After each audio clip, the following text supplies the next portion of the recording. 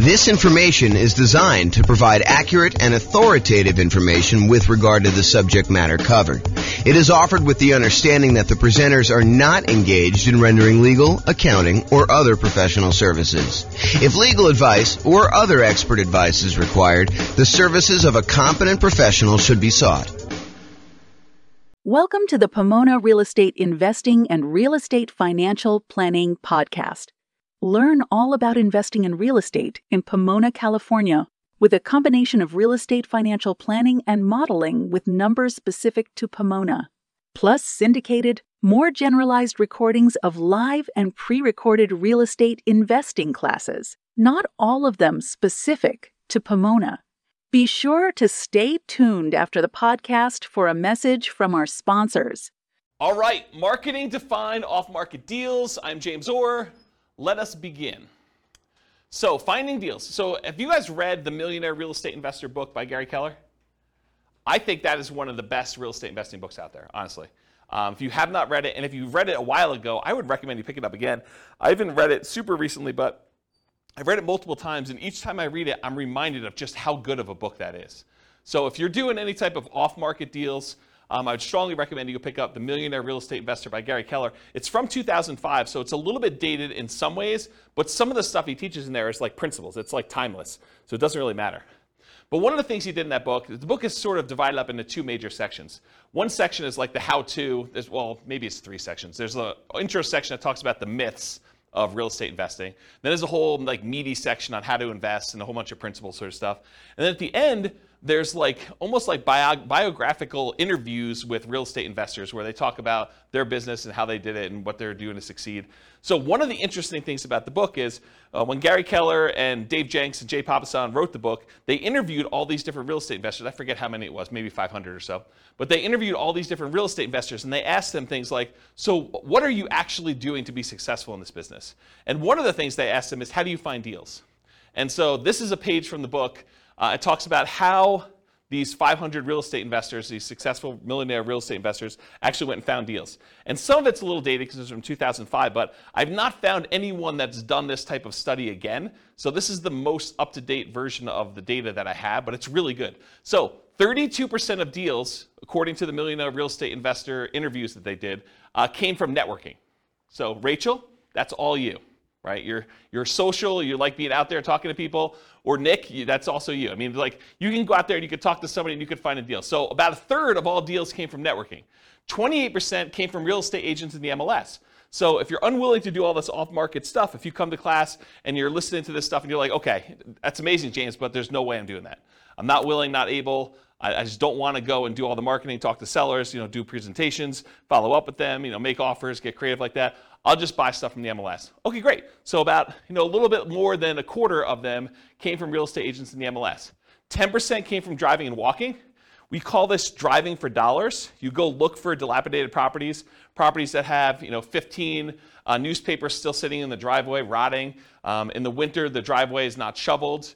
The grass is unmowed, everything's overgrown. It's like properties that have been abandoned, and then you can go do like reverse lookups and try to find out who the seller is, try to contact them, reach out and try to acquire properties that way. So 10% from driving and walking, 9% from newspaper ads. Again, this was 2005. I doubt it's that high today. 7% from foreclosure listings. I also doubt it's that high today. We're at the period where foreclosures just bounced off their lowest they've been, as far as I know, ever. And so we're at these all-time lows for foreclosures at this point. It's sort of creeped up, and we're seeing an uptick in foreclosures, which, as a sidebar, you'll start to see news articles that say crazy stuff like this. It'll say, foreclosures are up 300%. So what does that mean? Well, if we only had one foreclosure last year, and now you have 3 or 4, then foreclosures are up 300%. So you got to be really, really careful when you hear crap like that. Understand what the numbers mean. So if you had a really, really low number of foreclosures and now it's up 300%, yeah, and you want to look at historically how it relates to, what you've seen. And it's not just that, yeah, it's gone up 300%, but there was 300% from almost nothing, right? So that's where we are right now, is that we were at almost nothing. We were in this unbelievably hot real estate market after we kind of dropped interest rates with COVID and everything like that. And the demand for properties was insane. You see 20 offers on a property. And so it's really, really hard to have a foreclosure when, even if you're behind on your payments, you go list it with a real estate agent, and over the weekend you get your property bid up and you're able to sell it and walk away with money. So it would take a lot for you to have foreclosure in that particular situation where the real estate agent couldn't come in and just help you sell that property. So we had really, really low foreclosures. Now I think we're going to start seeing an uptick in foreclosures, especially as the market softens. But it could take some time. It's not like these things happen instantly overnight.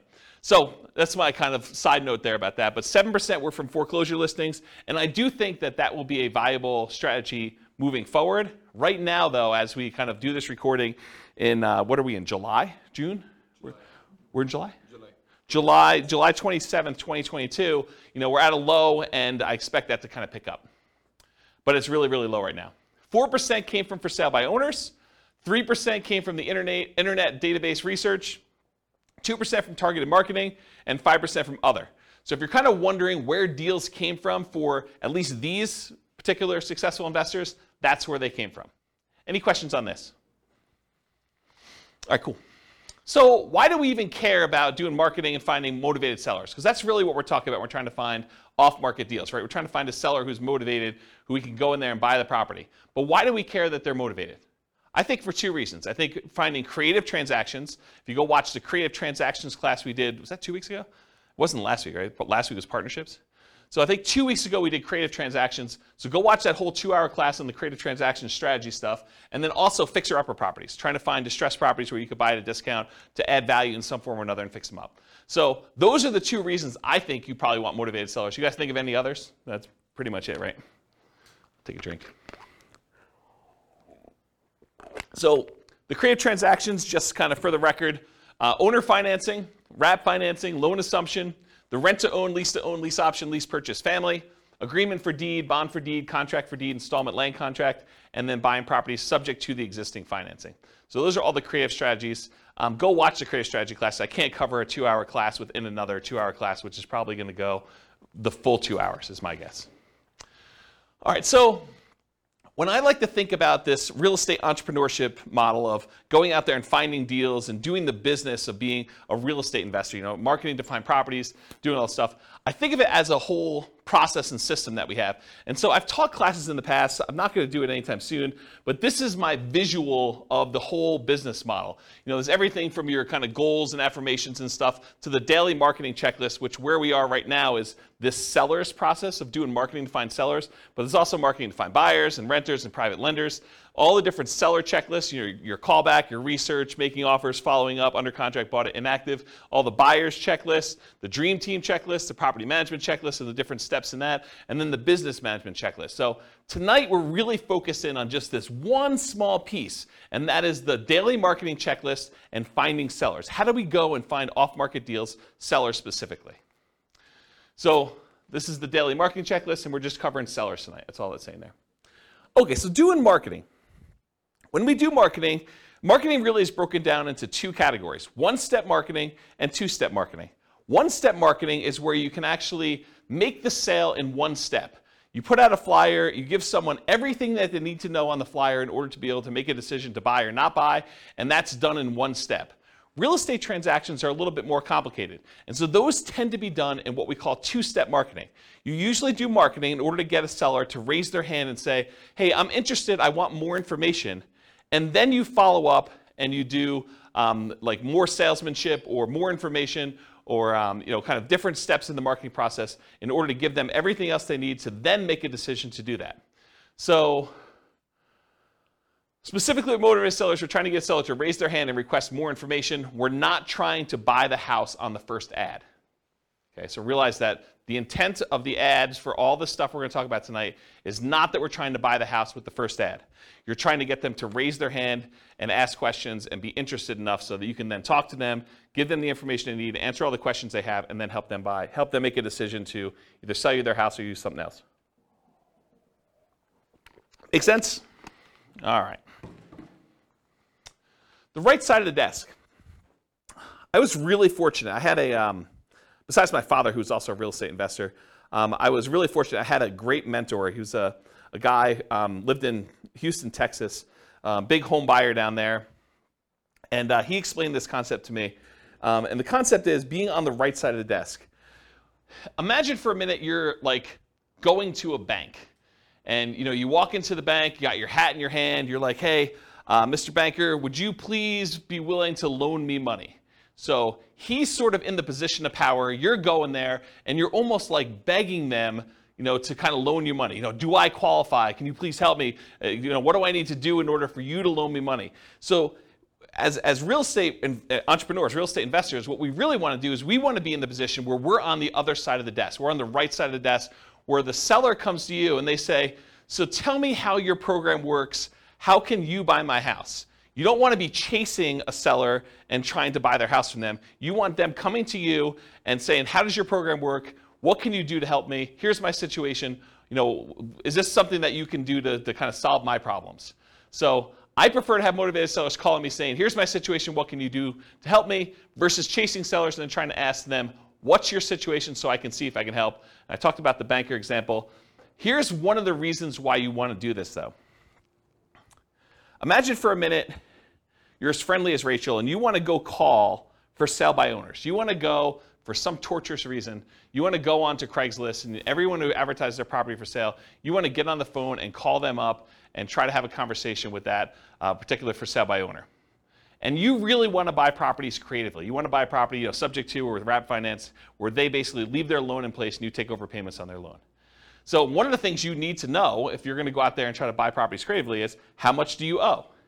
And imagine trying to get on the phone with a for sale by owner who is in the driver's seat because they're the one advertising, they're the one taking the calls, and you're trying to ask them, so, Mr. Seller, how much do you owe on the property? They're going to be like, what? Why do you need to know that? The price is $500,000. That's all you need to know. You don't need to know how much I owe on the property. That's the problem with doing this sort of like chasing sellers. Now, if a seller calls you, very different situation.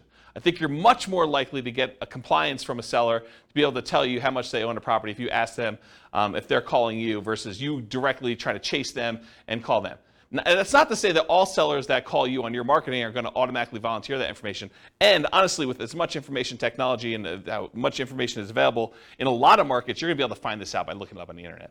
However, I think if you're trying to make deals like this, you're much more likely to get compliance and to be in the right position of authority by having them call you for marketing. Does that make sense, everybody?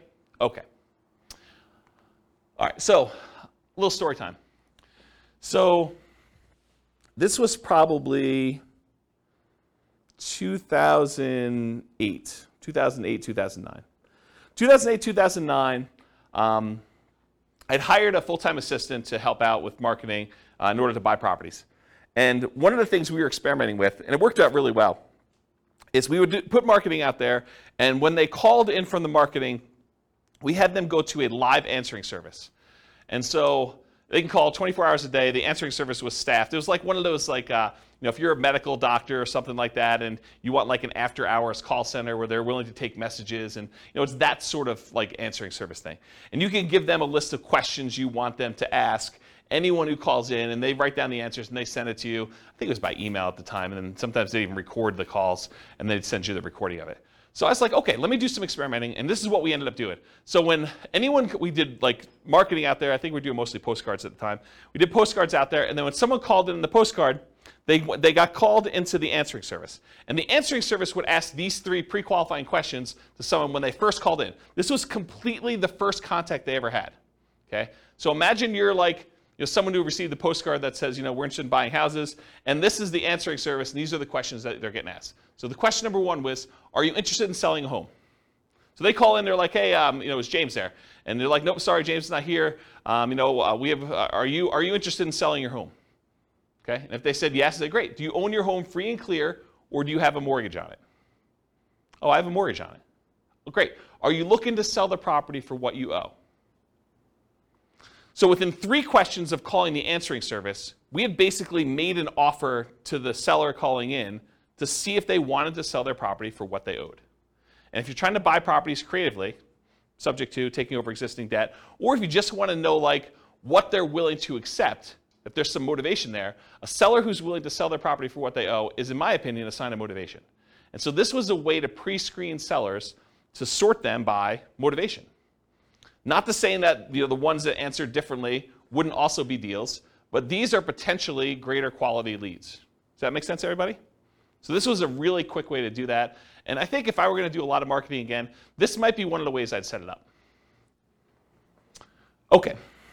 So let's talk a little bit about some philosophy. So as a backtrack, before I talk about philosophy, this class is set up in the format of a lot of pre-information about marketing, strategy, philosophy, how things work. And then toward the end, there are lots of examples of marketing pieces. I'll show you a whole bunch of different postcards so you can get a feel of actually what people are sending.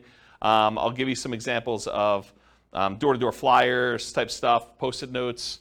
I think I have some bandit sign examples in here. So you'll get a feel of some different marketing stuff in here. But first, before we get there, I'm going to set up a whole bunch of baseline stuff that I think you would benefit from knowing before we get to the examples.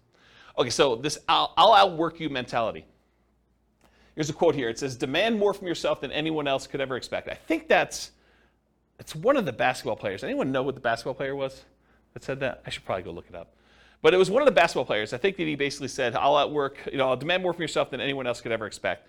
And I think if you're going to be in this business, that's what you want. You want that massive amount of hustle where you're willing to do what it takes in order to get motivated sellers calling, doing all the stuff you need to do, returning phone calls, going out there doing your seller appointments. But I think that's an important mentality to have. I think you should develop multiple streams of motivated sellers. Don't just pick the cheapest one. Because I think what happens, and this has happened to me in multiple businesses, because I didn't learn the lesson the first time or the second time, but you don't want to go and just do one type of marketing and rely on that one type of marketing in order to bring you deals. I think you want to have a set of different strategies that all bring you deals. That way, if one of the marketing systems dries up and goes away or becomes illegal or just doesn't work anymore, is not as effective, is not cost effective anymore, then you have these other 2 or 3 to kind of rely on in order to do stuff. In my opinion, the most dangerous number in business is 1. I'll tell you the story of 72 in a second, but I'll tell you how I learned this lesson. So, I'm trying to think of how far back I need to go to tell you this. So back when I was doing real estate investing, I started off, this is probably also 2007, 2008, maybe even 2009. Somewhere in there, I was doing ads on Craigslist, and in my local marketplace, I could put up an ad on Craigslist, and if I renewed that ad every 3 days or so, I could expect to get a certain response rate. And I figured out to myself, hey, look, if I'm getting, whatever it is, 1 or 2 calls a week by putting up this one single ad on Craigslist from sellers, then I could expect to do X amount of business. And I was like, but I really want to do Y amount of business, a lot more than what X was. So how can I go increase how many leads I'm getting from these sellers? And so I thought to myself, well, I could go post up twice as many ads, but you're already on there. You're kind of like fishing in the pond already. Maybe you put 2 fishing lines out, and maybe it works better. But I did some testing, and it didn't really work out the way I thought it was. I would get really good response on one, but if I did more than one, it just seemed like I was spamming Craigslist and doing it more than once. However, I could say, hey, look, I'm doing this here in Fort Collins. Couldn't I go and expand into Denver and put up an ad and actually do ads in order to find sellers in Denver? And the answer was yes. So I could go do Fort Collins and I could do Denver. I was like, well, if I'm going to do Fort Collins and Denver, why don't I go and do Colorado Springs as well? So if I do, 1 in Fort Collins and, maybe I'm getting 2 calls a week in Denver because the population is a little bit bigger. Maybe I'm getting another 1 in Colorado Springs or, another 1 if I go to Pueblo. And I'm like, well, why am I just limiting myself to doing this in Colorado? Why don't I go and do an ad in Miami or something like that? And so I was doing all these different ads in all these different cities.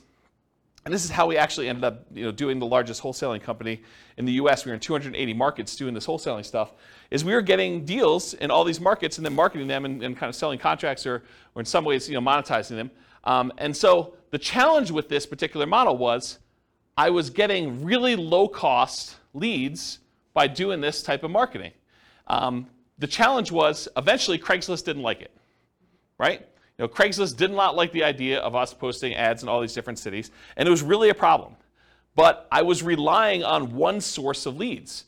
if I had been doing Craigslist and direct mail and some voice broadcast or whatever else, like all these different strategies we're going to talk about tonight, if I could have done all those, I could have been much more successful if Craigslist had shut down. But by Craigslist shutting down, we really had to push in order to keep doing it and get very creative in how we were going to solve this problem, when in fact I probably should have just gone and did some slightly different marketing in order to make it work. Does that make sense as to why I'm telling you the story about, don't just stick with one model because it's problematic for your business? Okay. So the story is 72. I'm going to kind of butcher this story. It's from Dan Kennedy, who's a famous marketing guy, not specific to real estate, but he's a famous marketing guy. And he tells this story about a dentist. And the dentist goes to a brand new town. He's never lived there before. He goes to town. He sets up a brand new dental office, and he crushes it. He's able to start this business. He operates it for a year or two, and then he ends up selling the business, packing up, moving to another town, and doing the same thing over and over again. And eventually, the dentists in the town that he kind of went to were like, hey, how is it possible that you're able to come to town and generate so much business and, really show us up by doing all this marketing, stuff like that? And the dentist says, well, I don't know one way to get 72 new patients every month, but I do know 72 ways to get one new patient every month, and I do all 72. And I think that's more the philosophy you want to have in real estate investing. You don't want to say, I've got one way to generate all the leads I want to have. You want to have several different ways to do it and kind of do one here, one here, one here, and just make sure that your costs are acceptable for all the different ones you're doing. You may have some ones that are really low cost, but maybe they're not quite as effective. You don't get the deal flow you need from that. Maybe one that you could scale up as much as you want, but it's more expensive, but it's still reasonable enough for you to keep doing it. And so maybe you do another deal or two per month from that, and then you do another deal, do another third one or a fourth one, and you do as many different marketing strategies as you can in order to get the deal flow that you want. Does that make sense? Okay. All right, so how much to spend on a marketing test? There's lots of exceptions to what I'm about to tell you, but here's how I think about it. If you're trying a new marketing method, how do you know if it's successful? How much should you spend to find out if that marketing method works?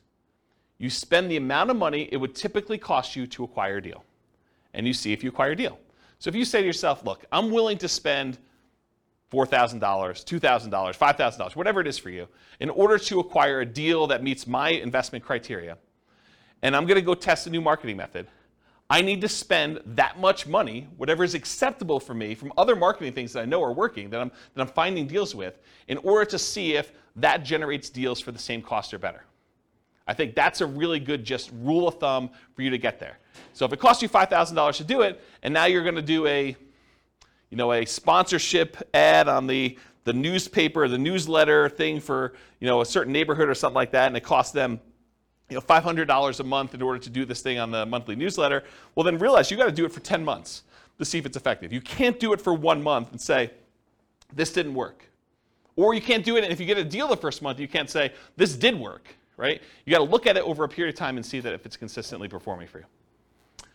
And ideally, you don't look at your cheapest method. You don't compare a new test you're doing to the least expensive way you can acquire a deal. You could argue that you probably should do your most expensive, acceptable one, right? The one that you're saying, okay, I don't like paying this much, but I'm willing to pay this much to test this new marketing thing and see how it performs over time. And if you're going to do free stuff, if you're going to do, calling for sale by owner or, door knocking or things of that nature, make sure you put a value on your time. Don't just say it cost me, $27 in gas, but not count that it, took you 40 hours of time to do that. You got to put a reasonable cost on your time to see if this is effective. All right, any questions on how much to spend on a marketing test? Cool. All right, here's some other additional marketing beliefs. There is no failure, only testing and feedback. That's from neuro-linguistic programming. It's a kind of philosophy of neuro-linguistic programming, and I think it applies to marketing as well. You don't fail doing marketing, right? You do a marketing test, you say, did I get the result I wanted? No. Okay, now I got feedback. That particular way of doing it, that headline, that particular marketing piece, this particular group of people that I marketed to, that did not work. I got feedback on it, let's change something up. Maybe it's the message, maybe it's the people, maybe it's the media I'm using. Quote from Tony Robbins, there is no such thing as failure, there are only results. Similar idea. Thomas Edison says, our greatest weakness lies in giving up. The most certain way to succeed is always try just one more time. If you're not making the money you want and you have a reasonable profit margin, which you do in real estate investing, then you have a marketing problem. That's the challenge you have. So will it work? No one knows until you test. Marketers do know this. You have to test in order to find out if something works. You change one variable, you test again. One of my personal biggest aha moments was discovering if I wanted more motivated sellers, I needed to do more marketing to have them call me. It was like, I know how to generate a motivated seller call. Why am I not spending the money to do the marketing? Once I got that, I'm like, this just makes perfect sense. It's like money in one side, calls out the other, put a little time between them and a little bit of work and effort, deals on the other end. So hold your marketing ruthlessly accountable for results. This implies you are measuring the results you're getting. You have to actually measure and keep results and know what you're getting. I personally believe you need to get good deal flow, have enough deals coming across your desk so that you can see a reasonable number of deals and start sifting and sorting. You're not trying to convince all sellers. And we'll talk about this when we talk about lazy and poor marketing, but the challenge when you're not willing to spend money and have enough deals coming across your desk and you're doing like poor type marketing where you're willing to put in time and effort into it is you work so hard to get a seller that when you finally find one that's motivated, you try every possible way to make that deal work. But sometimes the seller is motivated, but the numbers or the deal just doesn't make sense. Like you're trying to buy a property, it's worth $400,000, they owe $420,000. You're like, the guy's motivated. Yeah, he's motivated, but you can't make that deal work. You got to just move on to the next deal. And if you had 10 other calls coming in that day, you'd be able to move on. The challenge is you only had one call that week, and now you're trying everything. You're coming to class, you're asking me, James, so I got this motivated seller. He wants to sell me the property. He owes $420. The property's worth $400. Pass. That's my solution. It's like I'm not trying to get creative and make a non-deal a deal for you, right? But if you had 9 other calls that day, then you move on. Otherwise, you're like, there's got to be something in here.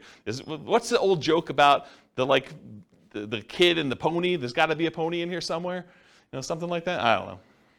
Anyway, so stop trying to convince all sellers. You're not trying to do that. You're sifting and sorting sellers. Start focusing on emphasizing solutions you can offer that would be good solutions to you and good solutions to that seller. The language of, well, here's what I could do. Would that work for you? Makes a lot of sense. Only 25% of leads are legitimate and should advance to sales. And that's from Gleanstar Research. Only 25% of leads are legitimate and should advance to sales. Not every one is going to be a good fit for you. You're not trying to have 100% conversion rate. That is not your goal. We'll talk about conversion rates in a little bit. All right, feast and famine. You got to keep the pump primed even when you're drinking from the fire hose. Don't turn off the marketing and then turn it back on when things die out, because it takes time to get everything going again. You want to keep your motivated seller pipeline filled. What I did is I figured out my numbers, and then I sent out enough marketing to get 1 call per day, my ideal pace. That's the pace I wanted to work at. So I figured out, after doing it for a little while, hey, look, I get about a call for every X number of postcards I sent out. I think it was like 140. I think that was my number. So for every 140 postcards I sent out, I would get about 1 phone call. And sometimes you'd get like lingering ones, but that was like the 1 phone call within a reasonable amount of time. And then you get the lingerers who saved it and they call you 6 months or 3 years later. Okay? Which you do, you get those. You get a little bit of like build up over time. But I was like, hey, look, if I want to call a day, I send out 140 postcards. So you don't have to do this, but I wrote software where I had the list of people I was mailing in a database, and I just exported 140 of them a day straight to Click-to-Mail. And I would send out the postcards that way. Okay? And that would give me about what I needed. Sure, there were days when I didn't get calls. There were days when I got more than 1 call. But it was about that pace. And I didn't start it and stop it. Right? Or you could work backwards from your ideal goal, and we'll talk about how to do this in the modeling spreadsheet, but you could say, look, I want to buy X number of properties. That means I need to do this number of phone calls. This means I need to put out this amount of marketing. So you can work backwards from your ideal as well. Okay? All right, looking inside and outside the industry. So study what other people are using inside your industry and outside your industry in order to find ideas of what kind of marketing to do. All the marketing that real estate agents use to find sellers for listing, that's what you're doing too. If you ever thought about it that way, real estate agents are trying to market to find sellers who haven't yet raised their hand and say, I want to sell my property. And they're trying to find those so that they can help them sell their property and get retail price. You're doing the same thing. You're trying to find sellers that want to sell properties. Your criteria for what is a seller that you could help is probably different, but you're still doing the same type of marketing. Or real estate agents sometimes are looking for buyers, which you might be as well when you get your property, or tenant buyers, or tenants. So you can look inside your industry for ideas. But don't just get laser focus on everything inside the industry. You can also look at what's happening outside the industry, what's working that other people are not doing, and bring it into your own business. So there were not a lot of real estate agents when I started doing these real estate investor classes that were teaching investor classes in order to generate clients in their brokerage. But there were financial planners who were. Financial planners were doing, a little lunch and learn or dinner thing where they'd come in, they teach a class on how to optimize Social Security, and they would use that to generate clients. Why weren't real estate agents using that? I don't know. I just started doing it. Same idea for your stuff. Look outside your industry for people that are doing something else, and then see what you want to adopt for your business. Okay? All right, so I know I could. I don't know if I will, but I could do a whole class on this particular spreadsheet. And the last time I taught a class on this particular spreadsheet was in 2016. I did a whole class that literally just went through each box in the spreadsheet, and I talked about my assumptions and how each step worked and everything. What this spreadsheet is, it's a way for you to model how much work you need to do at each step in the process in order to do deals as a real estate investor. So each block is a discrete step, and each block tells how much time you spent there, how much money you spent there, how much money you made there, and it kind of walks you through what happened in this block, and then each block between the blocks tells you what your conversion rate is. So for example, this first block is sending out postcards. If I send out 10,000 postcards and I get a conversion rate of 0.4%, so 0.4% of the postcards that get sent out become a call into me. So now it tells me how many calls I have here, how much time I spent on that call, how much money I spent on that call, because I send out a little credibility package to each person that calls in. Then I know how many calls I get that convert to a presentation where I go meet with a seller, and I can see the conversion rate from that. And then of the presentations I do to sellers, how much it costs me, how much time I spent doing all that, how much it costs, what the conversion rate is to sellers that go under contract. And then of the ones that go under contract, how many of them did I actually close on and buy? And then of the ones that I close on and buy, how many tenant buyer or tenant calls do I take? And then how many tenants do I meet at the property? And then how many applications and negotiating of leases do I do? How many signed leases do I do in managing the property? How many closings do I have for them when they finally buy the property? And then what the sale to the tenant buyer looks like at the end, and how much money was made and how much time was made. And then at the end, I sum up all of the time it took for every one of these steps, and how much money was spent in each one of these steps, and then how much money was made from all of these steps. And I could tell you what my dollar per hour was, and what my conversion rate was, and how many houses I sold. So now I can go back in here, once I know all my conversions and I got my costs and times and everything, I can come in here and say, okay, instead of sending 10,000 postcards, what if I sent 5,000? And it trickles all the way through and tells me, okay, now you're going to get this many calls and this many tenant buyers and so on. And then it'll tell you here at the end, you're going to do one deal and it's going to be this amount of money, or 2 deals, or whatever it is for you. And you get to look at all. Then I added a whole bunch of additional things, because every once in a while you'll do a seller presentation and you're not going to buy it yourself, you're going to wholesale it. Or you're going to list it if you're a real estate agent, because you're going to do that too. Or you're going to do something else from the tenant buyers that call in. You're going to help them buy a house if you have a real estate license. Or you're going to help them buy a wholesale deal, like wholesale retail. And so you can look at things that happen in parallel. So of the marketing that goes in, sometimes those get split off and you're doing additional things. You get a certain number of wholesale deals or listed properties, or other tenants that you're going to help buy a property, tenants that you call in originally and you can help them buy a property, and you can look at all the dollars, and then you can sum up the whole thing and find out, for this amount of spend on my marketing, how much should I make total from all of these different things, and how much time did I spend, and what's my dollar per hour? And then you can see which ones are most profitable, which ones are least profitable, and so on. So if you know, I want to do one deal here, and all these are other 0, right? You can say, I'm not doing any of these ones, but I want to do one deal here. You can toggle all of the numbers on the front end to find out how much you do need to spend to do that deal in whatever time period you're doing. Does that make sense? So that's the short version of the 2-hour class I teach on that particular thing. And you can download this spreadsheet. I'll put a link to it in the show notes. Okay. Any questions on this? Is that helpful, though, the idea? Wamsi, yes.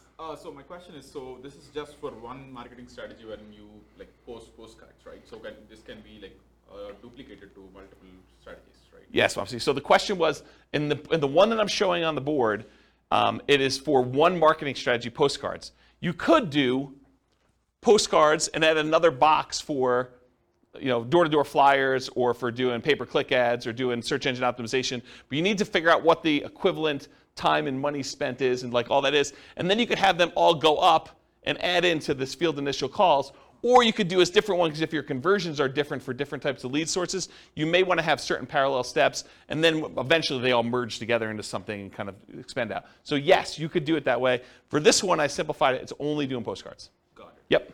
Yep, good question. Any other questions? Cool. Is this helpful? Crazy stuff? Yeah. Okay, target profit. So it can vary depending on your market, but in general, I'm going to pull out a number and say $25,000 per deal, or 10% of purchase price to adjust for higher, lower price houses.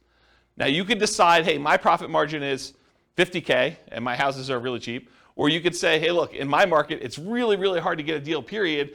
I'd be happy with $15,000 or $10,000 or whatever. And then you could also say, look, I want $20,000 base plus $10,000, $15,000, $20,000 for each year that I hold the deal. Because you may decide, hey, look, I want to make $20,000 up front when I buy this, but in addition to that, if I'm going to hold this property for 2 or 3 or 4 years with a tenant buyer in there, I want to make extra profit per year. And you figure out what your numbers are for you making sense, and then you do that for that.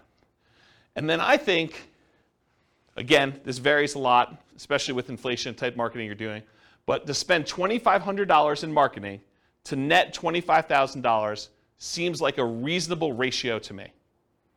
Okay? That's a 10-to-1 profit to marketing ratio. For every $2,500 you spend, plus some labor, because there's definitely time involved, as I talked about in the last spreadsheet, plus some labor. So for every $2,500 you spend, you make $25,000 on the deal on the back end. For every $100 you spend in marketing, make $1,000 is another way to think about it. In a more normal market, maybe your numbers go up to 20-to-1. So $2,000 for every $100 you spend. And in really, really hot markets, it might be worse than that, right? You may have to spend more money in order to get a deal and still only make the $25,000. Okay? Any questions? All right, so goal. So if you want to do 20 leads a month, budget about $2,500 a month or whatever your marketing dictates that you do. You buy one house per month. If your goal is 40 to 60 leads a month, you budget $5,000 to $7,500 a month. You buy 2 to 3 houses per month. Now realize inflation, how hot or cold the market is, market temperament, may force these numbers up. Okay? Occasionally, someone will come to class and they'll be like, James, $2,500. I wanted to do nothing down deals. $2,500, that seems like a lot of money to do a deal. Well, if you were going to go buy a regular property and do a regular loan, just to get the loan, the cost to do a loan could be $2,500. Not including anything else. I mean, you're probably still doing a lot of these costs if you do it, but you're going to have inspection stuff if you're going to do inspections on a property. You may have an appraisal done. May not have an appraisal done if you're just doing something creatively, but to do that, what's an appraisal run these days? $800, $900, somewhere in there, just to do that, right? So $2,500 seems like a deal. Any questions on this? All right, motivated sellers for lazy and poor folks. So lazy methods are more time than money. You have more time than you have money. I'm sorry, lazy method. I was like, that doesn't make sense to me. Lazy methods are more money than time. I was like, yeah, that doesn't make sense. So more money than time. You're willing to spend money because you're unwilling to do manual labor in order to find motivated seller leads. It's easier to scale up in size. You just spend more money, you get more leads coming in. It's harder to scale up when you're doing poor marketing methods because you have a limited amount of time that you can spend. Okay? You sift and sort for great deals. You get enough leads coming in where you're just basically saying, this is what I can do to help. Does that work for you? They say no. Great, you follow up, but otherwise you move on. You're not trying to force a deal. With poor methods, you have more time than money, and you're willing to invest that time to find motivated sellers. It tends to be time intensive and therefore harder to scale. You tend to want to work or overwork every lead, leaving you to try to make non-deals or bad deals into deals. There is some overlap between the two. One example is bandit signs. If you buy bandit signs, which are relatively inexpensive, and you go out there and you're manually putting them in yourself, driving all over town and doing 10 hours worth, that's more a poor marketing strategy. If you buy bandit signs, you hire someone else to go do it for you, that's more of a lazy strategy. Okay? All right, so here are the lazy methods. And I'll tell you which ones I've done. Billboards and bench signs. I have not done that. But you could go get a billboard that says, we buy houses, call this number. You could go get a sign on the bench where people are waiting for the bus that says, we buy houses, call this number. Car signs, I've not personally done this. I know a bunch of clients that have. But you basically get one of those magnetic stickers or one of the car wraps that basically says, we buy houses, call this number, we'll buy your house. We'll take over payments, whatever you're doing for your thing. We'll talk about marketing headlines here in a little bit. I've not personally done car signs, though. Direct mail, done a ton of direct mail. You can do postcards, you could do handwritten letters, you could do regular letters, you could do oversized postcards, you could do saturated mailings, geographic saturated mailings to entire postal areas. You could do targeted mailings to foreclosure properties. You could do ones to recently divorced people, bankruptcy, probate. There's all sorts of things we're going to talk about here toward the end. Websites, pay-per-click. I think I did some experimentation with pay-per-click early on, but I haven't done much with it. But you can do you could go onto Google AdWords, and you could pay Google to come up when someone searches for, sell my house fast in whatever your marketplace is. Voice blast and text blast, so you can actually hire a service, upload a bunch of telephone numbers for property owners in your area, and basically say, I'm interested in buying, or I'm interested in buying your house. And do that. You could do it either via text or you could do it via voice broadcast. I never did text. I did a bunch of voice broadcasts for a period of time. So we would do voice broadcast messages to answer machines and live answers. So we had 2 different messages. And then if people were interested in selling their house, they'd either leave a message or contact us back, call us back at a number. Newspaper advertising. I did a ton of newspaper advertising. It's actually one of the more effective ways in some cases. We would do ads in the paper, just like classified ads. We also there was like a monthly publication. Is it Fort Collins Forum? Does anyone know? It was like an old newspaper. I think it was called Fort Collins Forum. And we'd have like a half-page ad covering the full front half of a newspaper ad, and we'd buy that each month. And that was pretty effective. But it's harder to do newspaper these days. Radio and television ads. So I didn't actually do this, but my friend Brent, who I told you about in Texas, he actually, at one point, before he actually died really tragically, a long time ago, about a decade ago. But he actually acquired the rights to WeBuyHomes.com. I don't think he had WeBuyHouses.com. I think he had WeBuyHomes. And then he had 1-800-WeBuyHomes and 1-800-WeBuyHouses, which is the same phone number because it stops at like HO. So it basically had the telephone number and that. And what he was doing is he was licensing out the rights to different marketplaces to do that. And he had a professional video done and professional radio spots done. And you could run these. You don't have to do any customization because it's the same number. But you basically run that ad in your local marketplace, and then the number calls through. And based on your location from where you're calling, the telephone rings into your office or wherever you want it to go. You basically had them direct where you want it to go. And so he did a bunch of television stuff. I didn't personally do it. But that's one of the things he was doing. So you could do radio and television ads. You can also do Yellow Pages. Yellow Pages are mostly defunct now because of the internet. But there were some interesting lessons to learn from things that people would do in the Yellow Pages. Instead of just advertising in like the real estate services section, some people would advertise in the money to loan section. Because if you think about like where your sellers are coming from, a lot of times they're looking for solutions other than selling their house before they get to the point where they realize they need to sell their house. And so a lot of times some investors would actually have a separate business that would make loans, and then they would use that as a lead generation tool in order to find sellers that were going to be early on in their pipeline. Does that make sense, everybody, what I said? Okay. All right, any questions on these lazy methods? We're going to go into some detail here. Yeah, Ben. So you said for the direct mail, you can make foreclosure houses and people who got divorced recently. How do you get to know that information? The list? Yeah, I'll give you some sources for lists here in a little bit. Yeah, these are places you can buy them. Yep. So the question was, where do you get the list for people going into foreclosure or people that had a bankruptcy or something like that? And you can buy it from list brokers. Yep. Okay, any questions on lazy methods? We're going to go into some detail on mostly direct mail. I think that's mostly what we're going to cover from tonight in detail. Any other questions on this stuff? All right, cool. So here's some of the poor methods. If you're willing to put in more time, bandit signs as an example, although I told you if you want to do bandit signs and make them lazy, you can actually pay someone to do them. But bandit signs are those yellow corrugated plastic signs that go out there. You may have seen them, says, lose weight now, or, you'll see them in new construction neighborhoods where people are advertising, sign up for this internet service or sign up for Comcast or Xfinity or whatever it is. So you'll see those types of signs. Or you'll see them sometimes for churches. They'll say, church service, and they'll kind of use those. But you could use them that says, we buy homes, we buy houses. I'll show you some examples of those. And then you go out and you put them into major intersections. They'll disappear. They're disposable media. Don't think that you put it up there, it's going to last there for months. You'll put it up there, and maybe you'll get a couple hours if it's a really busy intersection, and the sign police are not out doing that. Also, depending on your area, they may be illegal, just so you know.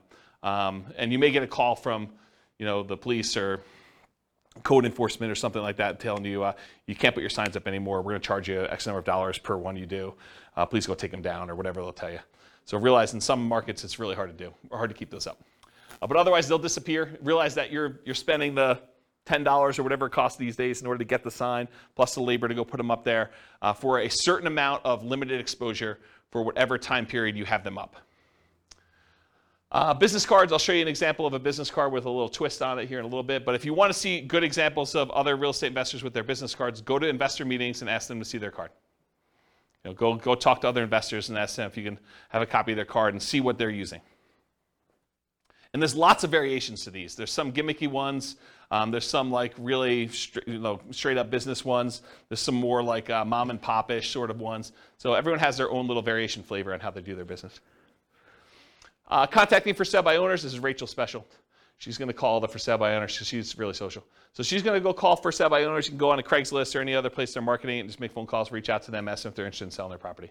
If you're interested in this strategy, there's a decent book. Wendy Patton put out a book. This is probably a 15-year-old book at this point. But her book is called How to Do Lease Options and Subject to Deals. And she talks about a strategy of calling for sale by owners and trying to get them to lease option the property to her or buy the property subject to. And in the softer market, I think it would work great. Not something I'm willing to do. I'm an introvert, in case you can't tell. So contacting for sale by owners, that's one of the things you could do. Door knocking. Someone laughing that I'm an introvert? You can go door knocking. So you can go door to door and actually try to buy houses that way. Anything interested in there? Door to door flyers. We'll talk about some examples of those. I'll tell you a story about this. So my father was a real estate agent, and he was the #1 agent in his office using this strategy, using flyers. And so here was his little niche. I'll kind of tell you his little secret sauce of how he kind of became #1 agent in his office. And I think this does apply in some ways to real estate investors, although not the buy side. Here's what he would do. So back when he was a real estate agent, the HUD and VA foreclosure list would come out every, I think it was Tuesday. I don't remember exactly the day now. But I think it was Tuesday morning. And so what he would do is he would get up at 4 o'clock in the morning and go down to a really open, early coffee shop and get a copy of the latest newspaper with the latest HUD and VA list of properties that were coming out. And as a real estate agent, anyone could market the government's HUD foreclosure and VA foreclosure list. So you can go, any real estate agent with a license could go and market these. So what he would do is at 4 in the morning, with his coffee and his paper in hand, so he would drive around to the new list. Maybe there were 10 properties or 20 properties on there, I don't know, depending on the week. So you'd go look at the properties, see oh, this one looks interesting, and this one looks interesting, this one looks interesting. And he'd pick, half a dozen properties or a dozen properties, and then he'd go back to our home office, and he had a copy machine there. And he would he'd hand write out a flyer. He had a flyer template, had 2 little bald eagle, U.S. official-looking, symbol-looking things in the corner and said, HUD foreclosure, VA foreclosure, if you're interested in buying this property in your neighborhood at, and have fill in the blanks, 1, 2, 3, 4 Main Street. It requires X dollars down, and with X dollars down, your payment would be X per month with, your whatever this interest rate assumption was and all this other stuff. So he basically had this like little one-page flyer. And he printed up 150, 250 flyers, whatever it was, that would kind of saturate the area around that particular property. And then as a teenager, I would go deliver flyers all day. And so I'd go out and walk the 200 nearest houses to that particular property with that particular flyer. And on the back, he had all 6 or 7 different properties with just a summary of them in case you're interested in any other ones. And he would just put out 200 flyers or so per property, 10 properties or so a week, somewhere around there. And he'd sell a bunch of them, a couple a week, where he was just out there doing that. And so if you want to do flyers can be really effective for finding, in this case, buyers, but it could also be effective for buying sellers as well. We've done some flyer type stuff. Mostly door hangers and sticky notes is what I've tested. I haven't done as much flyering for that stuff. And by the way, I've not done door knocking, personally. Okay, so we'll talk about some sticky note stuff. Driving for dollars, we talked about that, going around trying to find abandoned properties, dilapidated properties. Flyers and free flyers. So the flyer method we've kind of talked about, but the free flyer method I think is interesting enough. So for somebody who doesn't have a lot of money, you can go find 3 other businesses that are non-competing with you, the pizza guy, the car wash guy, the homeowner's insurance guy, whatever it is, and you could get them to each be willing to pay 1/3 of the cost to deliver 500 flyers to a particular neighborhood. And it's 1/3 because you're going to have 4 ads on that page, them 3 and you, but you're not paying. You're kind of riding free by coordinating this all with the 3 different businesses and having the printing done and having them delivered and all that stuff. So you charge them 1/3 of the cost to have all the printing done, all the delivery done, and you're kind of taking 1/4 of the flyer space in exchange for you organizing it. So you can have an unlimited flyer budget if you really wanted to, if you're willing to put in the effort and do manual labor to do that. Okay? Networking, we'll talk about an elevator speech here in a minute, but Rachel loves to get out there and talk to people, as does Nick, and he can go and find deals that way. Real estate agents, that's another way to find deals that doesn't require a lot of money. Posting ads, if you're going to go willing to go on like these websites like Craigslist or places like that, you can put some ads up there. Promotional clothing, the We Buy Houses t-shirts and We Buy Houses, sponsoring the baseball team and stuff like that. You can also find real estate wholesalers and bird dogs who are willing to go out there and find deals, and then they'll sell them to you for a fee. So realize you can go do that. And then websites, you can do search engine optimization so that your website comes up for people searching for Sell My Home Fast or We Buy Houses in whatever market you are, so that your website comes up for that. Or you can do content marketing, write articles that are solving the problems of the sellers that are trying to solve their problem. I can't afford my payments anymore. What can I do? How can I borrow money to stay in my home? And you write solutions to those problems, and if that solution doesn't work for them, they may want to have you out there to buy their house by having a little ad on there. Or doing social media. Okay. Any questions on poor methods? Have you seen any numbers on anything social media related on conversion rates and how well it's done next to some of the other? No, I haven't seen actual numbers on the conversion rates for social media. My guess is that they're really low because I know the stuff for real estate agents. I mean, in general, if it doesn't take much time and effort to do, it's usually not that effective, right? So that's been my experience. All right, any other questions? Cool. 3 M's marketing. So whenever you think about marketing, there's really 3 M's to do this. This is Dan Kennedy stuff. The market, who are you marketing to? The message, what are you saying to them? And media, how are you getting your message to your market? So we're going to look at each one of these in detail. So the market, who is your ideal market? If you're wanting to get owner financing, you got to be marketing to properties that don't have mortgages, something that's free and clear. About 1/3 of the entire real estate market is owned free and clear. They do not have a loan in their property at all, and that's according to the U.S. Census data. If you want to go buy a property from somebody who may not be in touch with what's happening in your marketplace or may have inherited a property, you can focus on out-of-the-area owners or absentee owners. You can go look up a list of property owners where the tax bill is being sent to an address other than the property address. And there's variations on this absentee owner list. There's ones where the owner's address is just another address inside the city, or the owner's address is in another town, sort of somewhat local, or the owner's address is in another county or another state or out of the country. So you could pick whatever list you want to focus on in order to find sellers that are whatever distance from the property that you want.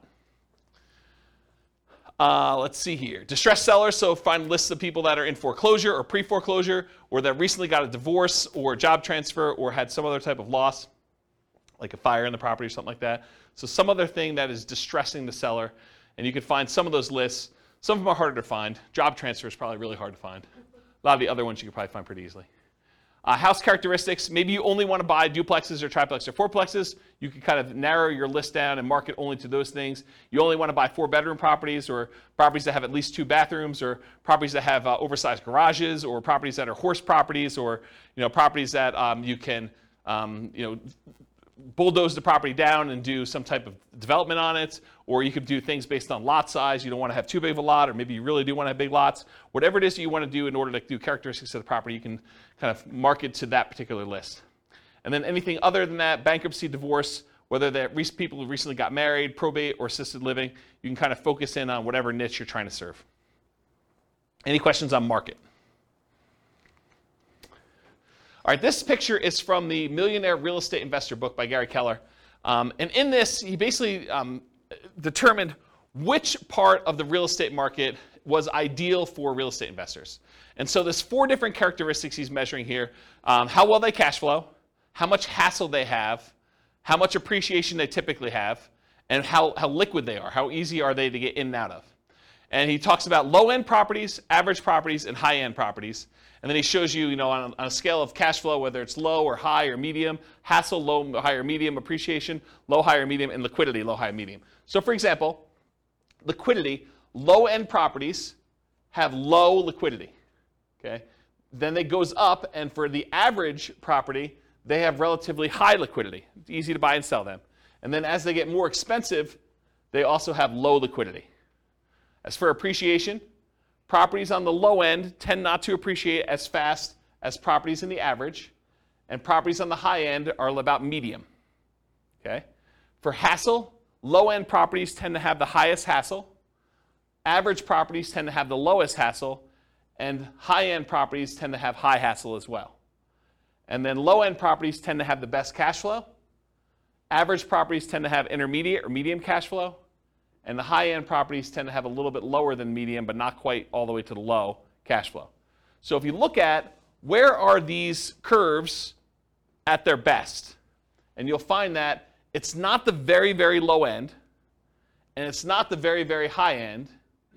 The great deals tend to be at like the quartile, about the 25th percentile of the marketplace, and good deals tend to be in this kind of like median section around the 50th percentile.